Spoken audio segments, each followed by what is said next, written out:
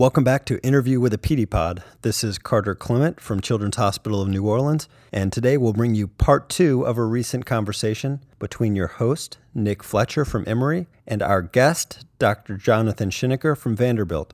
This part of their conversation will cover a slew of topics, including how Dr. Schinecker juggles such a busy work and home life, why basic science research is so important to our clinical progress, and some of his tidbits on how he puts together his well-known and really borderline artistic PowerPoint presentations to boil down some complex topics for the rest of us. So, with no further ado, here is your host, Nick Fletcher, and Dr. Schinecker.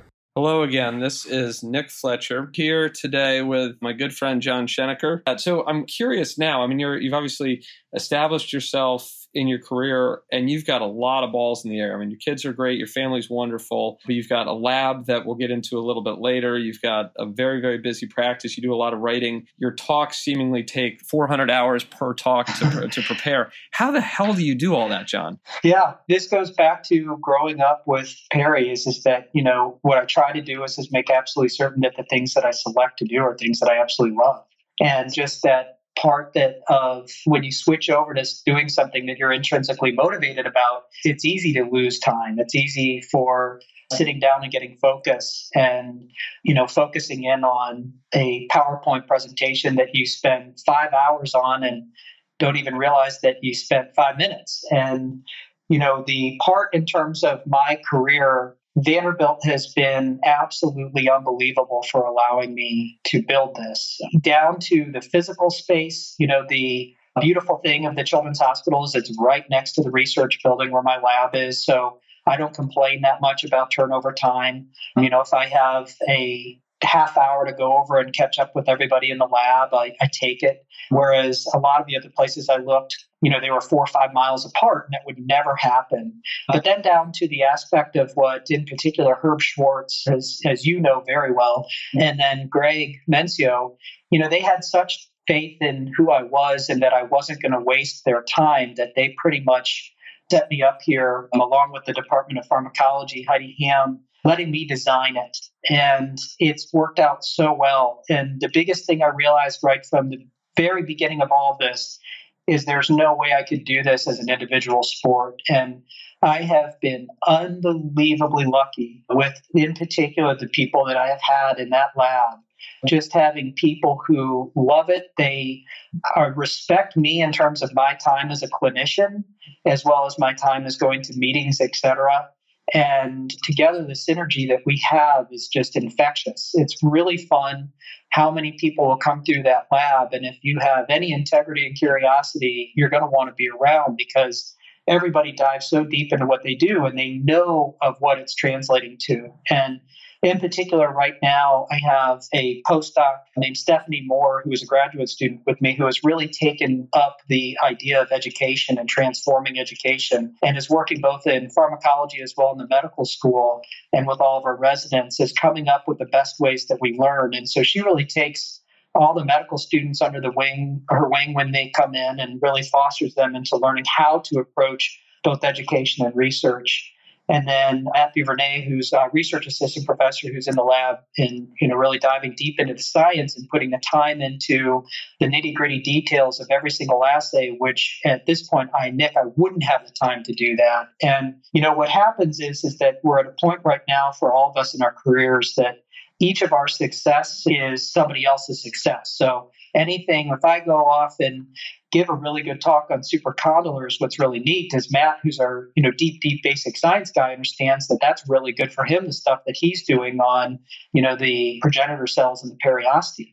And it just makes it so that all of our efforts cross-pollinate in a way that each of us see it as being a benefit to our careers in the science that we're doing. And that was the part that I had an idea that Vanderbilt was going to allow me to do that, but it's allowed me to do it in a way that I never thought possible. And, the time aspect in terms of the clinical side of it is that Greg Mencio has just been the best thing in the world. I mean, he's never once shown up in my office and said, you need to put the pipette down and do more cases, or vice versa, say if you want more cases, you can get them. And he's really just left that up to me. And that makes it so that I have not felt most of my career at Vanderbilt that I'm driven by extrinsic motivation, is that I am constantly being hounded by how many RVUs have you done?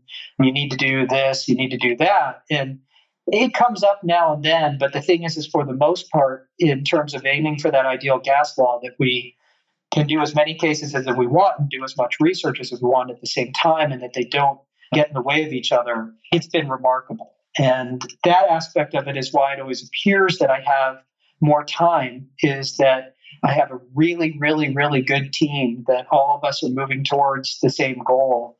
And it just makes it so that, 1 and 1 becomes 3. So yeah, it's pretty amazing. And you and I have talked about this a lot. I remember when you first came out of fellowship, and I remember we were talking about publications, and you were saying that there was some question because the lab hadn't put out a lot of papers, and you're like, but you have no idea the volume of things. And I've always been impressed with the sort of overarching plan that the lab has in terms of asking questions and making sure that you're asking the right questions, that you've got the right processes in place to study them. And I'm sort of curious how you've built that amongst such a diverse group of people who come through. Like you said, I mean, I feel like every medical student that we've ever interviewed from Vanderbilt here at Emory has worked with you. So you've got a big, revolving door of people who come through, and yet they all do great things. And yet the lab continues to put out not just volume of research, but like really high quality stuff. Like you said, DOD and NIH level stuff.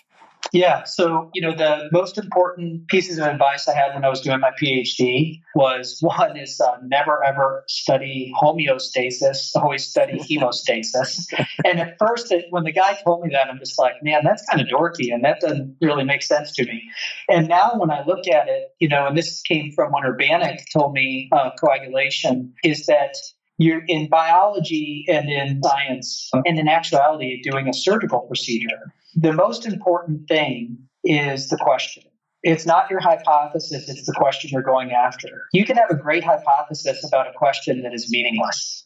And what these guys really instilled in me is to make sure that with every biological system or any surgery that we're doing is to take a step way back, break it down into its elements, and look for the critical steps. And make sure that you're studying the critical steps. And what is great about that is it gives you the best research questions, but it also is the fundamental component to education. If you think about when you teach somebody how to do a supracondylar, is one of the most important things is to understand the reduction. And you can't understand the reduction of a supracondylar without understanding periosteum. And so what happens is in terms of my teaching, is I always start off with the residents about explaining that if you look at a supracondylar, realize that the most important thing that you need to know is what you can't see on the x-ray. And until you understand that, and until you understand how to work with periosteum on the reduction, you're not going to be good at these. And with the same thing, when it comes to our biological things that we ask, is we try to break every biological system down to what are the most important questions in orthopedics, and then come up with hypotheses that go after those. And the reason why that works for us in our lab is that the medical students and residents and grad students come through hungry to do something that matters. Well, if you spend a ton of time focused in on what matters and what the critical steps are, it's easy for them to come in and realize that if I spend this year in the Shenneker lab learning about bone biology, periosteum, and then the acute phase response, I just covered almost the entire orthopedic basic science curriculum. And that's what in particular Stephanie and I have been doing in terms of the curriculum we put the students through, is we require that they do 3 projects, and one of them is focused on the acute phase response, one of them is focused on bone biology, and then the third project is focused on education, be it, working on how to teach, to a medical student, to a resident, et cetera. And the thing that we have really instilled in them, which is what I learned going through Vanderbilt doing research and not getting many publications about, is that if you think that the publication is the outcome you're looking for in research or in clinical research, in basic science or clinical, you're going to fail. The thing is that the process of going through developing a question and going and having peer review of that question, traveling to meetings and let people beat it up and really keep asking yourself, is this even a good question? Makes it so that you're studying everything to the point that you become an expert in it. And for our medical students, they'll go through and they'll know every aspect of the acute phase response, even though their one publication that they have on it is on 1/1 millionth of it. But by learning the entire thing, they are such a better researcher and such a better doctor. And that's how we've really tried to set all of this up, and why a lot of the medical students come through is that they know that they're getting something out of it more than just a paper. How do you, along those lines, I mean, you've got a lot of people who are coming through, and I bet a lot of them, don't come in with PhDs. How are you counseling the students who really sort of get into this and want to incorporate basic science into their life when they become residents, when they get into practice, but they don't have a background in bench research other than maybe, some time in your lab or maybe a little bit of time in undergrad?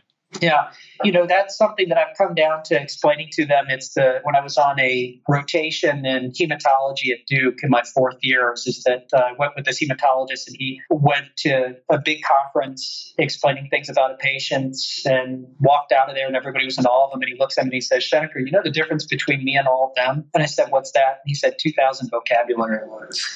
And the thing is that after that, we talked about it. His comment to me was that as you go through this, realize that one of the most important things to make it so you can interact with other people outside of the field that you're comfortable with is initially the vocabulary. And where he went with that after that was also the tools. And so the thing to understand about where we are in research right now is that you have to understand clinical research, in particular evidence-based medicine research, and basic science research to really be good at it.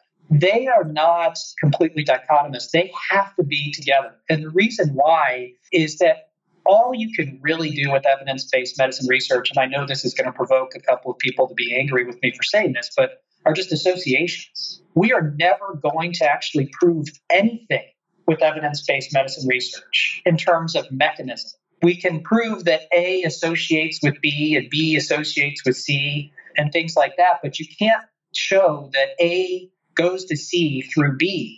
The main reason being is that we never going to be able to control all the variables in human research like we can in basic science. Mm-hmm. And so the thing is that you have to really get into the language of understanding clinical research, evidence-based medicine research, and the terminology and how it works if you're a basic scientist. And if you are in clinical research, you need to understand the vocabulary and all the tools available to do basic science to know when you could be much more efficient as a scientist. So there are times where I see people who continue to try to prove mechanism with evidence-based medicine research, when if they just knew that there was a specific genetic technology that they could have done and used on an animal model, and they could have proved in a year instead of spending 20 years of their career to prove it, they're incredibly inefficient.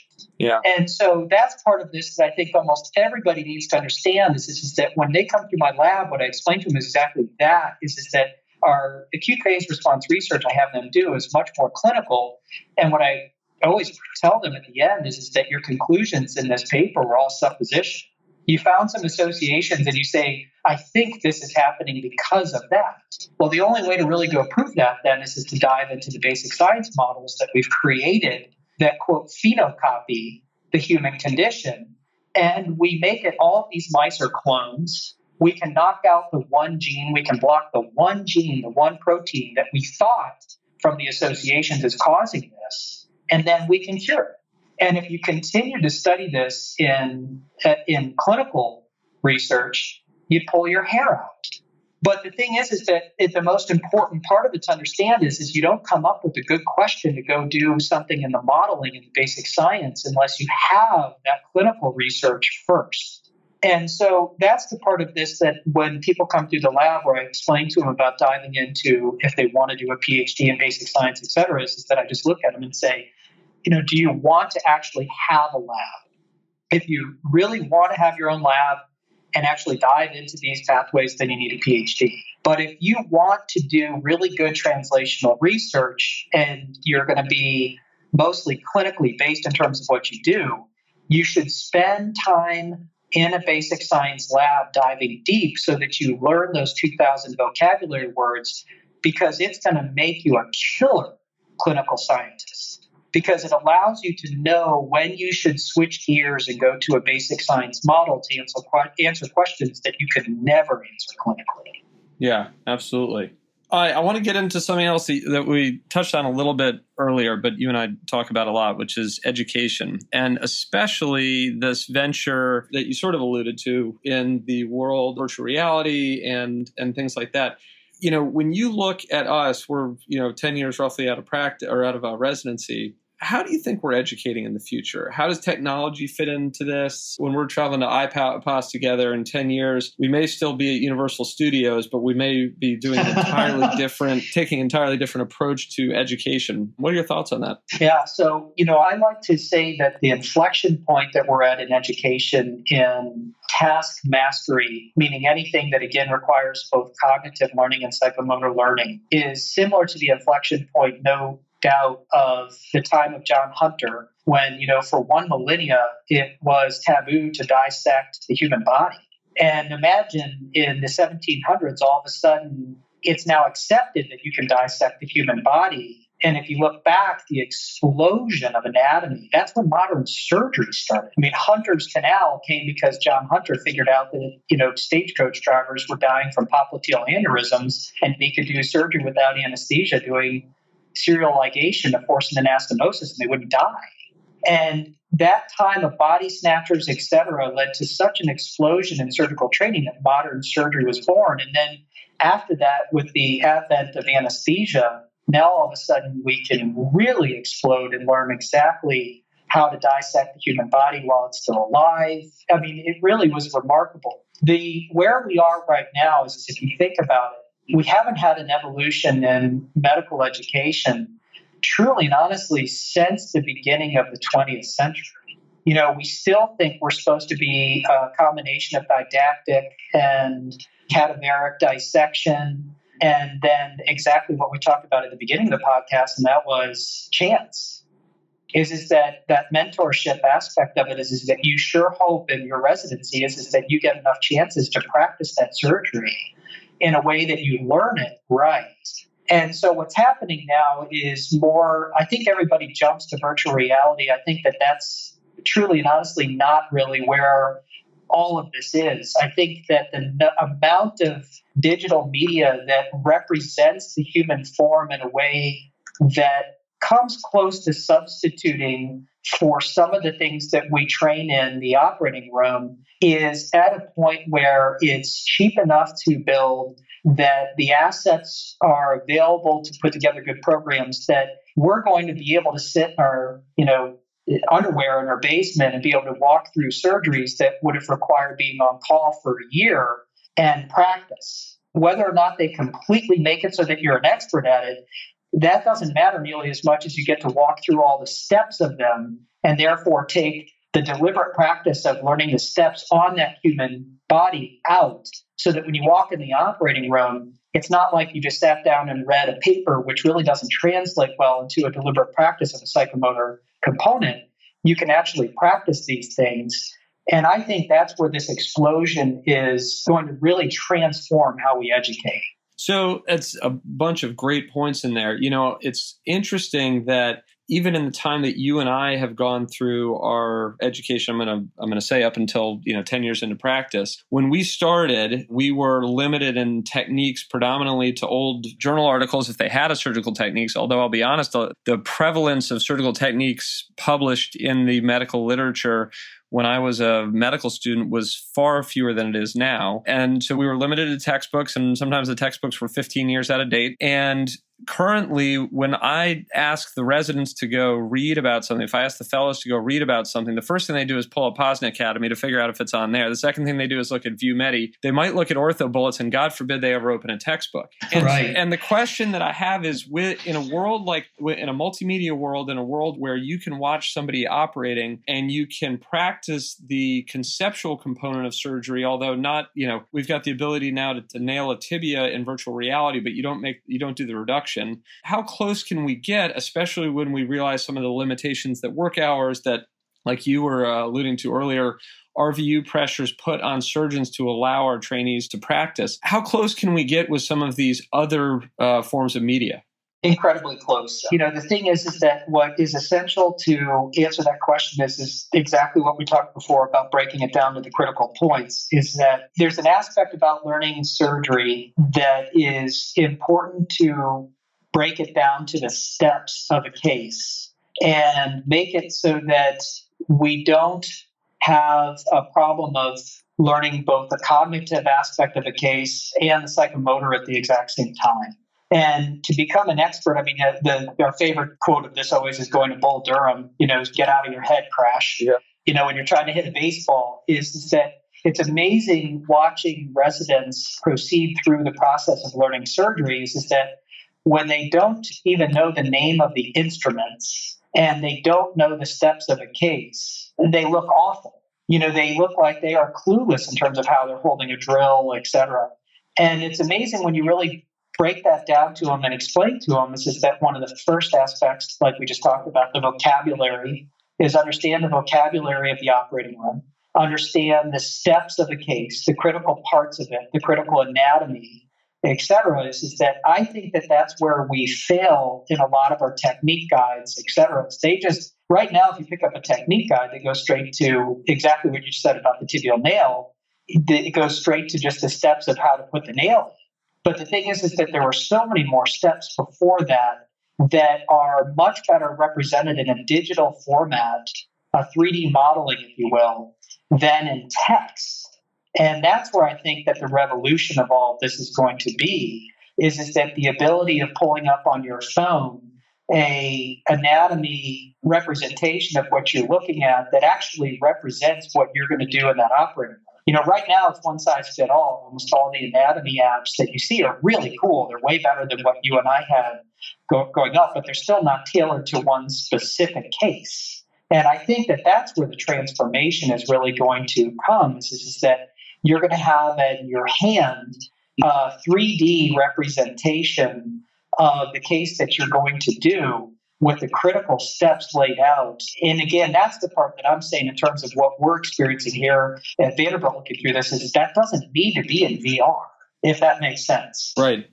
So I want to follow that a little bit further. So I think one of the things, and you and I have talked about this quite a bit, that's a challenge with VR, with any of the things that you're looking at, is the ability, if you look at an anatomic model and you look at the approach, let's say for a femoral nail, right? So in the limitations in our system right now, we can take anatomic models, we can take, and you've done quite a bit of work in this, and look at the dissection. So maybe a femoral nail wouldn't be ideal because it's mostly done percutaneously. But for example, a blade plate, right? So you're putting in your blade plate. Sure. And you can model it out so that you make your lateral approach and you incise the IT band, you lift up your vastus, and then you get to the point where you put in something that is proprietary, right? There's not a generic blade plate. There's not a generic proximal lock plate. How do you marry those two? How do we marry those two in the future? Yeah, so that gets into the even broader concept is to who's paying for it. Because that's, there's a Blake Farmer, who, if you have a chance to go and listen to him, he's one of the NPR guys who's really taken on the role of industry in the operating room. He and I've had a chance to talk about this at length, is that right now the main people who are really willing to pay for education, if you think about it, are companies. Yeah. Right. And usually that is industry support for their project, which means that there's a inherent financial incentive bias towards education of one's product. And what you're bringing up right there is what's happened in terms of the conflict of interest part, where we now need to declare every single thing that we do, is that in actuality, the legislation on this, as well as the way that we're setting up a lot of our education, trying to make it so it's non-biased, is not truly representative of what happens in our practice. When I go and do exactly what you just did and start designing a module for learning how to do a blade plate, you have to pick a device. At some point, our operating room has to switch over to us using something that is making a company money. You have to. And so that's the part of this that I think that we really need to work out first in terms of how we're doing this within POSNA, but also a bigger part of just in medicine, is how do we get to a point that we have an agreement that in order for all of us to be safe and technically putting in the devices that we're putting in, is that it's actually okay to educate how to put those devices in. Right. Because nobody's going to go out and put in a generic device. Right. I mean, a lot of the nuances of the things, for example, that we teach at IPOS is when we do our master's techniques, for example, or any other place that we're teaching it, we have to have these industry-sponsored sessions to actually get into the nuances of how you actually use it. We don't allow those to be continuing medical education when in actuality, a lot of complications in patients, I think we all would agree, can come from not completely understanding how a device works.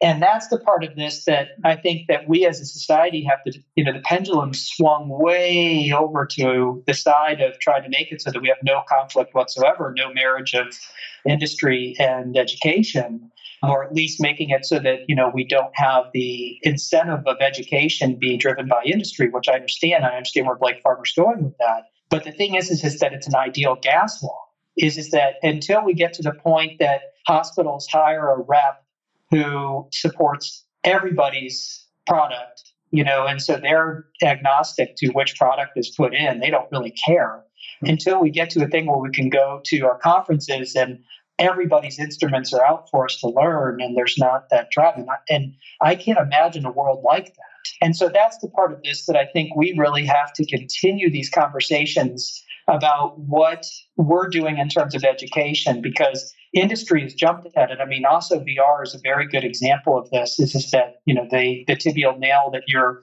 referring to is that obviously their funding for that is coming from industry. It would be quite difficult for anybody who's trying to develop education right now not to be paid to do it because it's so expensive. And the best place to go get that money is industry. And that's where Blake Farmer's really made a point of this, is that this is not right. And if anything, if there was a way that we could get it so like POSNA paid for it, it would be fantastic. But that means that's coming out of all of our pockets. And it's something that we're going to have to figure out down the road with the revolution that's happening in education, is where is the money going to come to actually make it so that we produce the best educational material with or without industry support. Well, I understand that. And I think that if pediatric orthopedics, I think, is a little bit unique, because I still would say there's a large portion of it that, and this is on the surgical side even, that doesn't require any industry implants or whatnot. So, you can do a supracondylar pinning, which is obviously the most common thing that we probably all do. And that involves a Steinman pin that, I don't know who makes our Steinman pins, but I certainly don't think there's a major industry portion or a component to that. You can do hamstring lengthenings or adductor lengthenings or, Achilles lengthenings or whatnot. There's nothing that you're implanting. And I think that's still a little bit unique in orthopedics, but there is always going to be some industry-based implant that you're implanting. And if we try to take it down to the point where it's generic, that won't fit with what we're actually seeing in practice. And I think that's one of the biggest dichotomies that we're going to struggle with here. And I think I could not agree with you more. Pedicle screws are the perfect example, because pedicle screws, they look the same, but they're not the same. And there are differences in how you put them in. And when you're looking at it from a training standpoint, there are differences in how the driver works, or how, when you're putting it on, whether or not there's a power attachment, how the threads look. There's a lot of aspects to it that you can't just turn into a generic thing and assume that people are going to be able to make the jump to the next step. And that's where the industry side of it works. The other aspect of this to remember is that part we talked at the very beginning is who pays for education, who pays to educate. And, a lot of that actually comes down to, in today's day and age, we like to always joke, I don't know what the question is at a hospital, but I know what the answer is. It's money.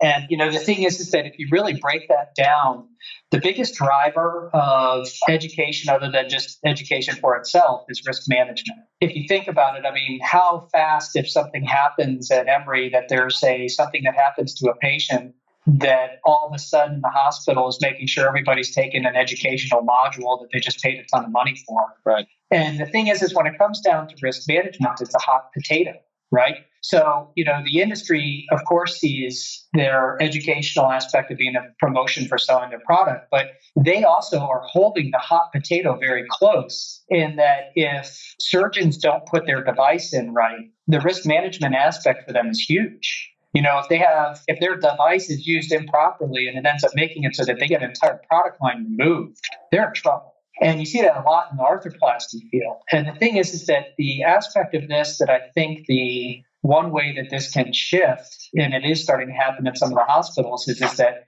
If they view education as being a direct aspect of risk management, they'll put money into it. And I think that's where all of us, when we sit back and look at this in terms of quality improvement projects, et cetera, they're essentially risk management. And that's the aspect that I think that we can maybe make it so that there are more players in terms of who's investing into the education of these techniques. In particular, the ones like you're talking about, like the supracondylar, the hamstring lengthening.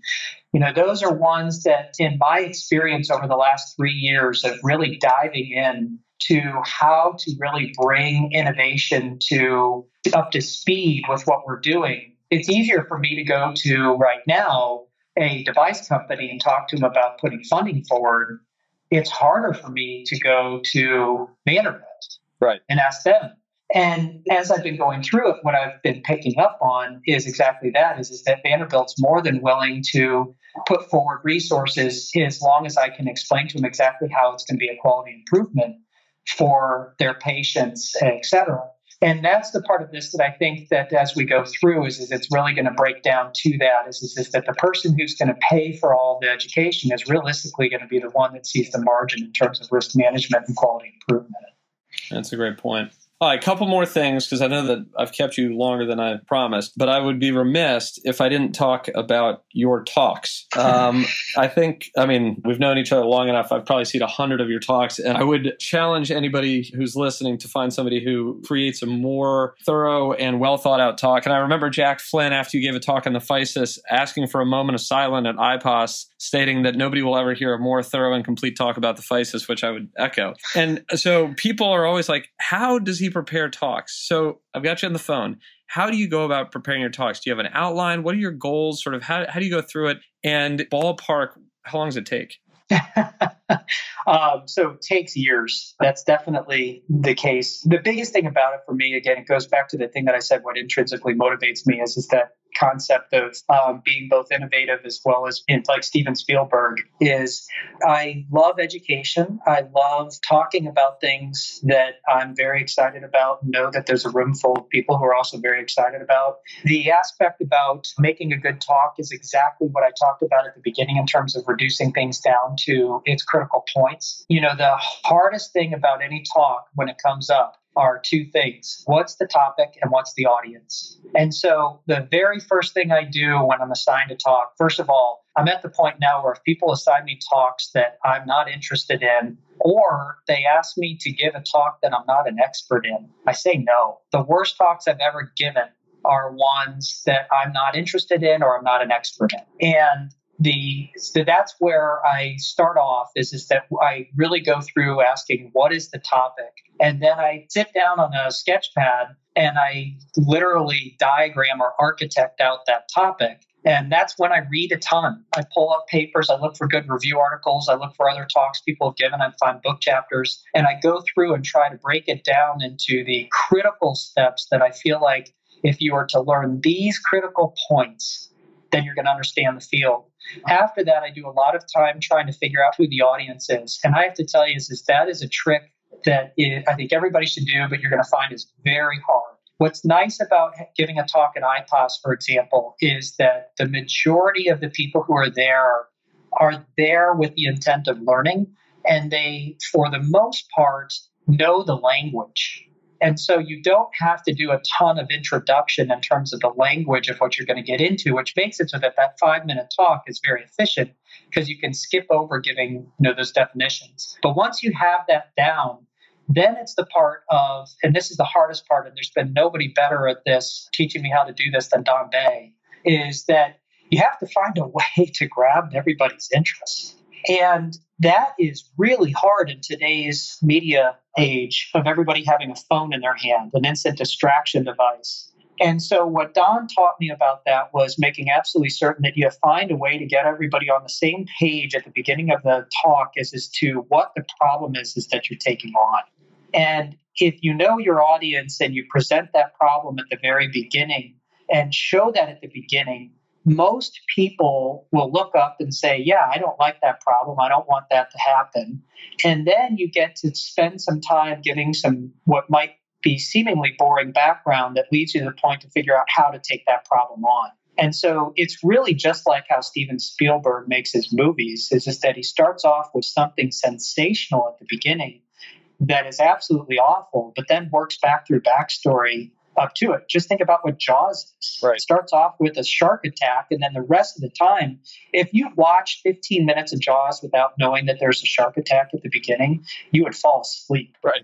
But just seeing that shark attack at the beginning makes you want to watch every second, just anticipating that detail. And that's what Don really helped me out with, is going through and making sure that at the beginning, everybody's always heard Don Day get up and say, I think we would all agree that the type 3 posterior lateral supracondylar is bad because of the vascular problems that may happen. And then he always shows a white hand, and that at Boston Children's, they've had to, amputate some hands because of it. When he does that, there's not anybody in the room who's not going to want to listen to any little pearl that Don might have to make it so that doesn't happen. And so in terms of taking all those critical points, I think that's the most important thing to do, is at the very beginning, know your topic, really diagram it out in terms of how you get from the beginning to the end, and then ask yourself, what are the biggest problems that can happen with this? And you use that at the beginning to make sure that everybody's on the same page as to what we're doing. And then it's to go through a way of pacing it so that you don't lose people. And that is where people love to tease me that my 5-minute talks are 500 slides. The reason why they are is that there's so many aspects about brain rules, is that nobody will listen to a word you say until they have acknowledged a change that has happened on a slide.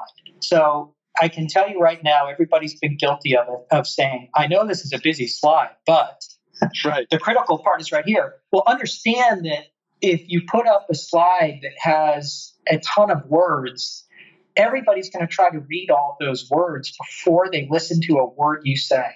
And if it takes them even 2 seconds to read those words, when they switch back over to listening to you, they're lost. They have no idea what you're talking about. And so then what they're going to do is pick up their cell phone and not pay attention anymore. And so the goal of slides, the way that we do them now, is to make it so that everybody can recognize what changes on the slide within a millisecond.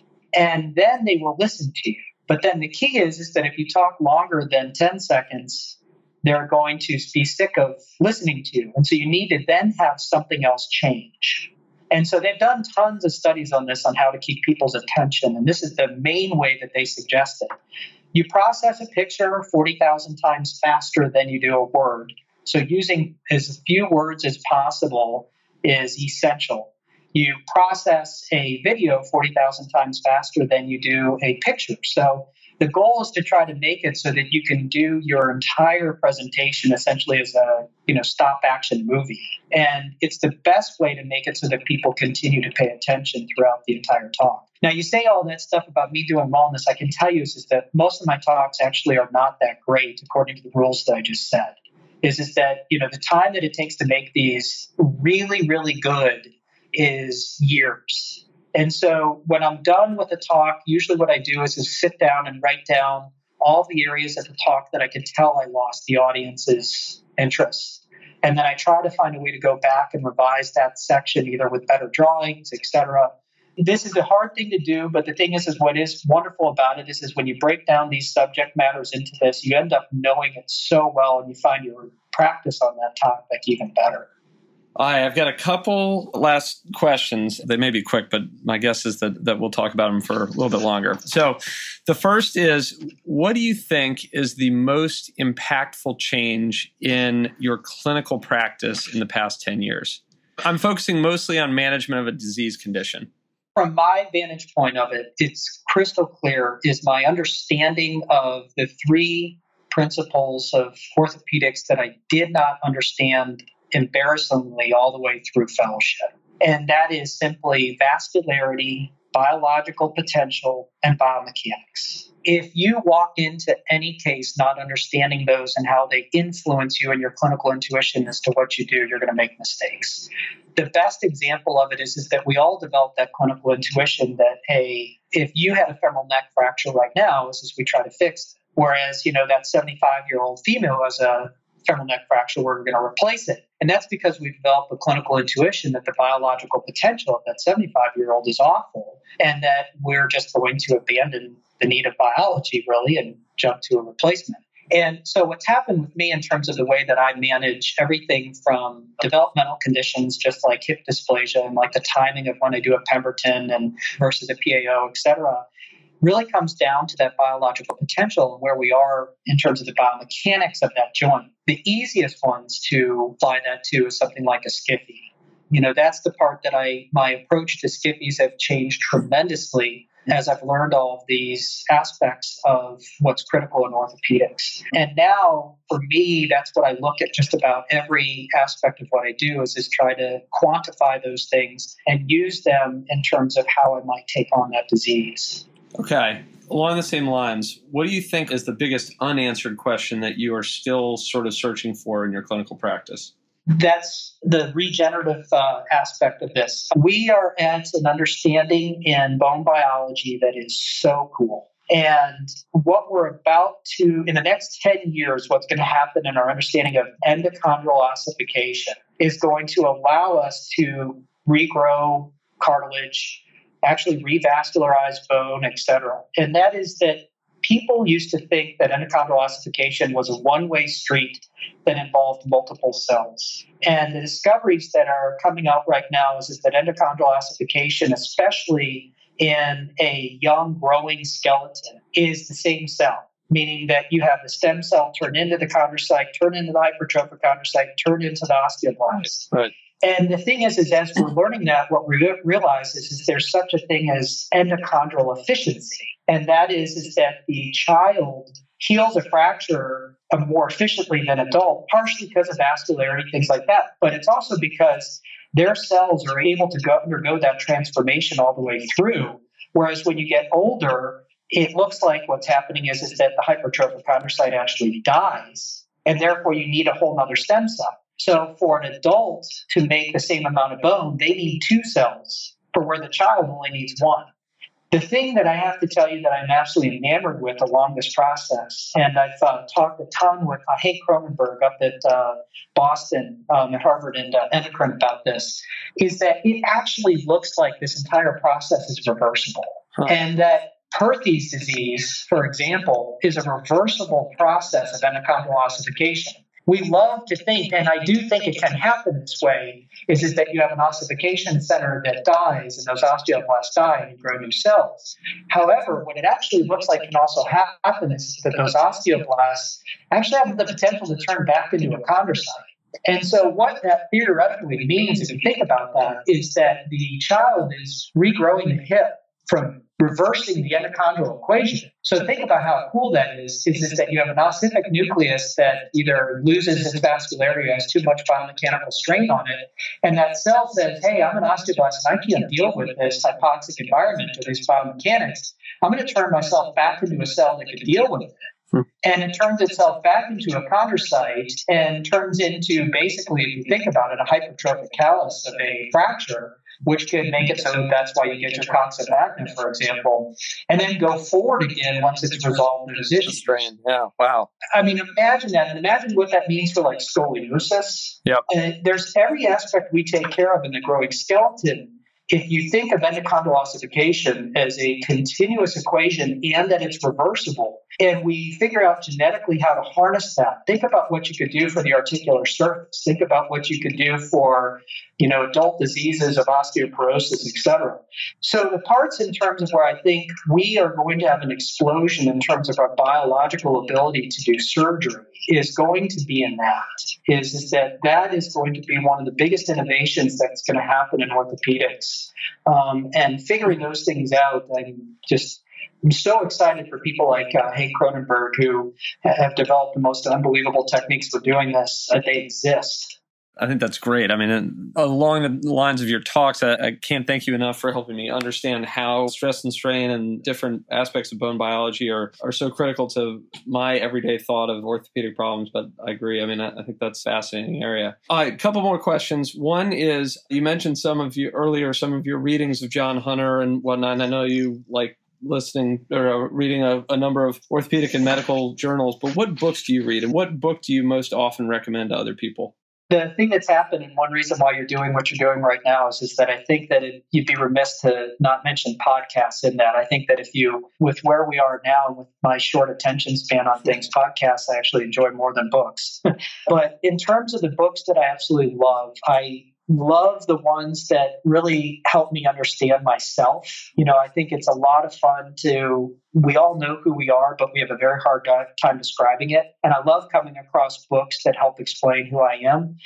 Along those lines, some of my favorite ones that I tell all the med students to read, and I tell them not to take the advice that everybody should be off taking amphetamines all the time, is Stealing Fire by Jamie Wheal. I think that is one of the most amazing books in terms of understanding the switch that happens in your head between going from extrinsic to intrinsic motivation, where all of us in orthopedics for sure have the ability to focus like crazy. You'll do a 10-hour case and think it was 5 minutes. And this book explains the neuropsychiatry behind why that happens. In terms of understanding how to set up your career, and like I said, in watching Perry love what he does, there's a book called Drive by Daniel Pink, which I think is incredible. I love that book. And then in terms of how we are in the residency training programs, I think it's a pretty extreme book. And if you listen to audiobooks, it actually, the voice of it, you think not as masculine as this guy is the Jocko Willink, Extreme Ownership, right. The Navy SEALs books. I've always loved those. And then my absolute pleasure, though, my favorite author at this point right now, especially because of his podcast, is Malcolm Gladwell. Right.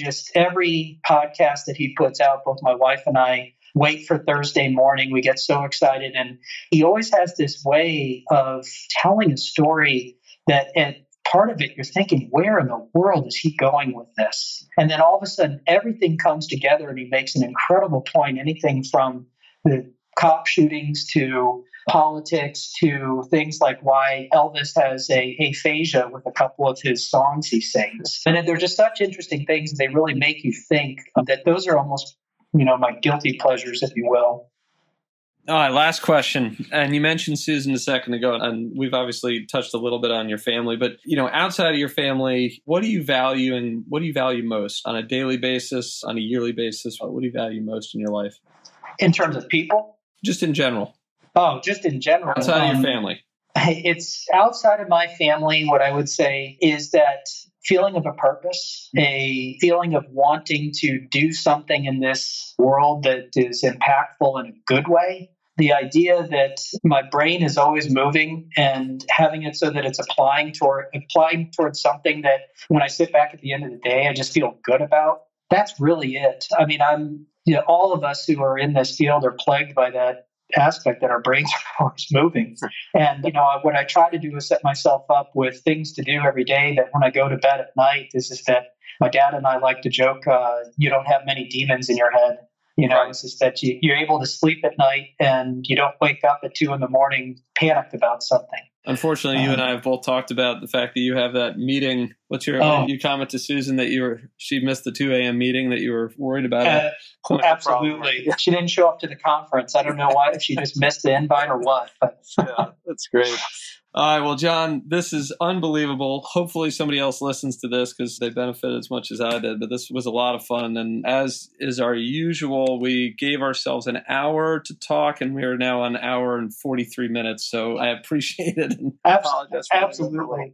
And I love what you're doing with this, Nick. I think that this is part of the revolution we were talking about that's happening in education. And I think that this media that you're really working on is just going to be something that's here to stay. And I can't wait to hear so many other people's thoughts and to learn from them. Well, we appreciate it. So thank you.